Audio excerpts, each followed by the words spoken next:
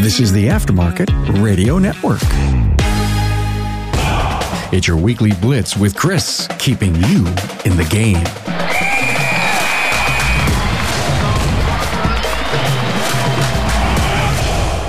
Good morning and hello, everyone. I hope the world is treating you well and you're having a great day.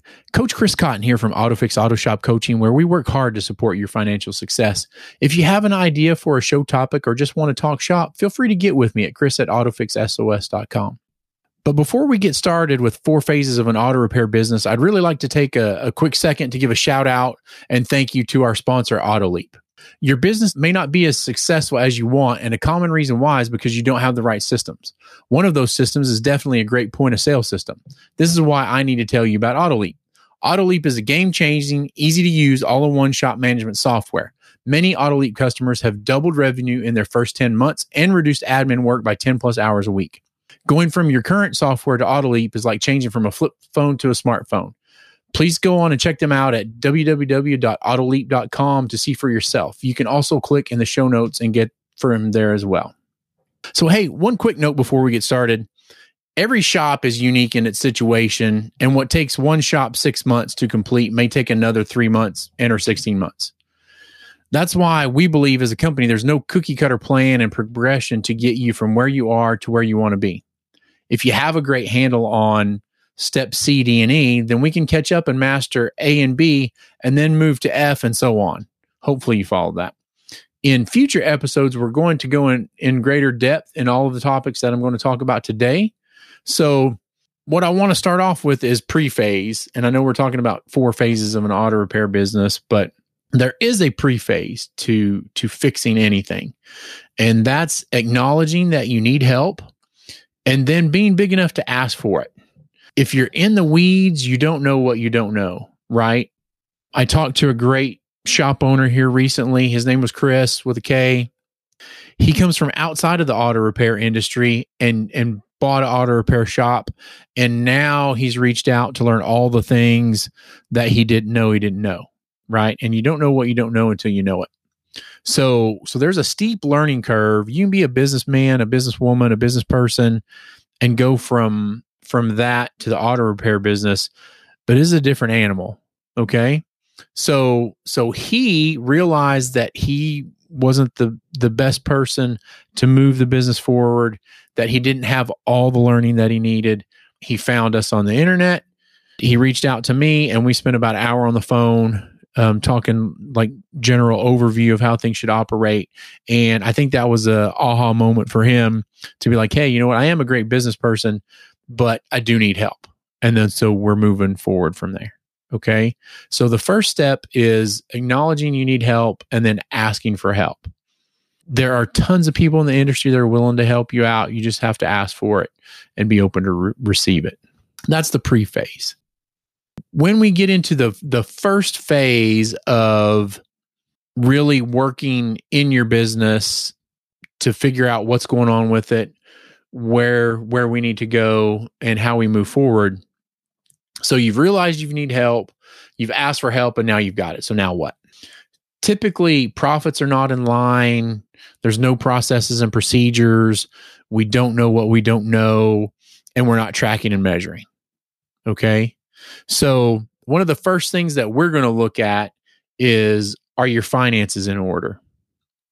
Can you show me a well laid out income statement, also known as a P or L, or a profit or loss statement? I don't like P and L because it doesn't show you N the L. At the bottom is just a profit or a loss, right? So one of the other things is hiring a bookkeeper. You can find a bookkeeper that can do wonderful things with your business relatively inexpensively.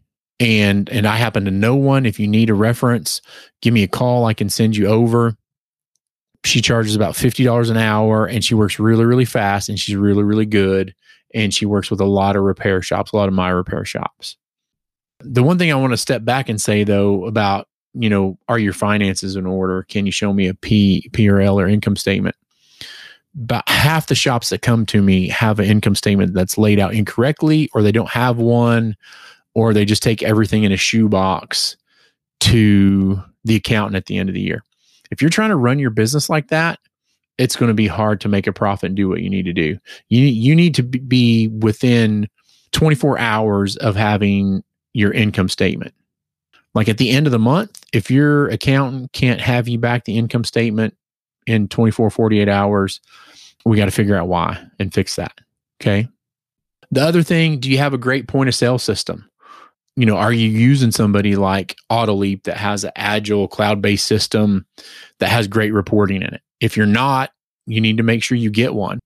It is really, really hard to run your business effectively if you don't have the reporting you need. Now, some of those things are really, really great for a couple of things. If you're using QuickBooks, I guess the progression is handwriting everything on paper to QuickBooks.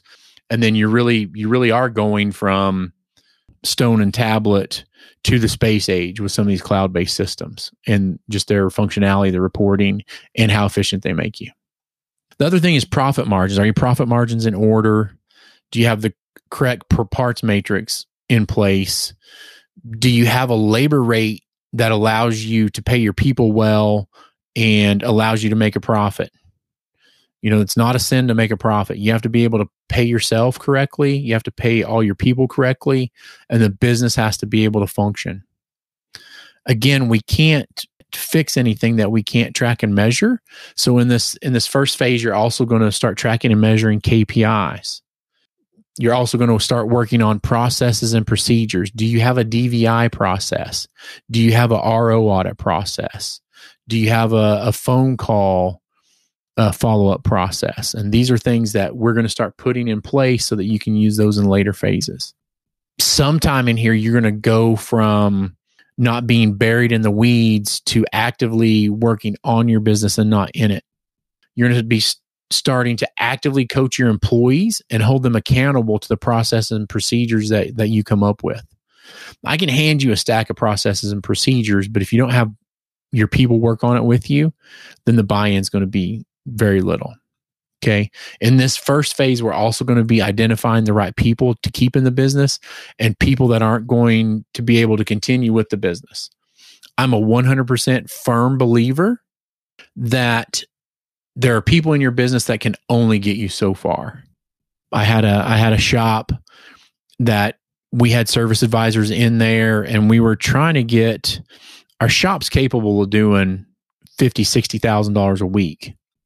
And the shop I'm talking about, we had 2 service advisors, and both the service advisors were only getting us to like 20, 25,000 a week, and maybe sometimes 30. And their answer was, we need more people, we need more people. But if you start really looking at it, productivity and efficiency and things like that, they didn't need more people. They just needed to be able to do their jobs better and be able to handle the chaos of all that a little bit better. So what we did is we replaced one of the service advisors with another service advisor, and then bam, our sales jumped up $5,000 to $10,000 a week. And then that service advisor started to outshine the other service advisor. So we spent some time working with her and trying to get her to the next level. And after 6 months, it just wasn't happening. So we replaced her with another service advisor, and this person had the skills we needed and the capability in order to get us to the $40,000, $50,000, $60,000 a week consistently. And one of the things those other people struggle with is limiting behaviors. So you can go back and listen to my episode on limiting behaviors. You have to identify these traits in these people and then figure out, can this person take me to the next step? And if they can't, you owe it to them to try to train them. And if they still can't do it, then you have to replace that person and move on for your business sake. Phase 1, we're still working on phone skills and coaching, sales skills. And then here's when we start developing pay plans for service advisors, technicians. We want to reward all these people for their hard work. But again, we have to make sure that the business is making money before we can do that. And that takes us into phase 2, which we're going to call growth mode. So in growth mode, do we need more cars? Do we have too many cars and need fewer cars? Because a lot of times that's the case. I would say 75% of the shops out there need fewer cars and do a better job with their processes and procedures. Okay.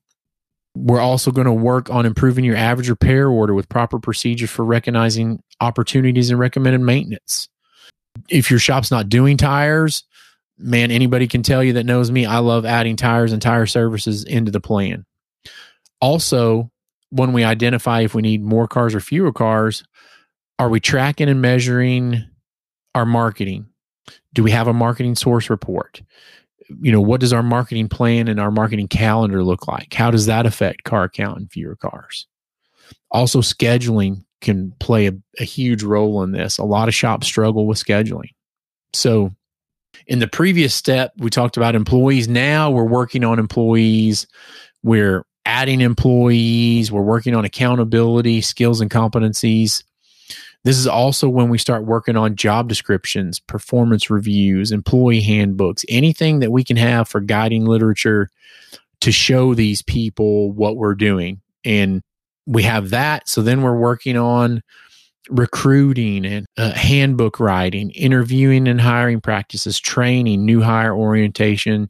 I'm really, really big here on bringing in production apprentices to help out the shop and increase productivity, and then also training them. So this next one, if you don't learn anything else today or haven't heard me talk about anything in the past, this is also when we start implementing our auto shop profits and cash flow system.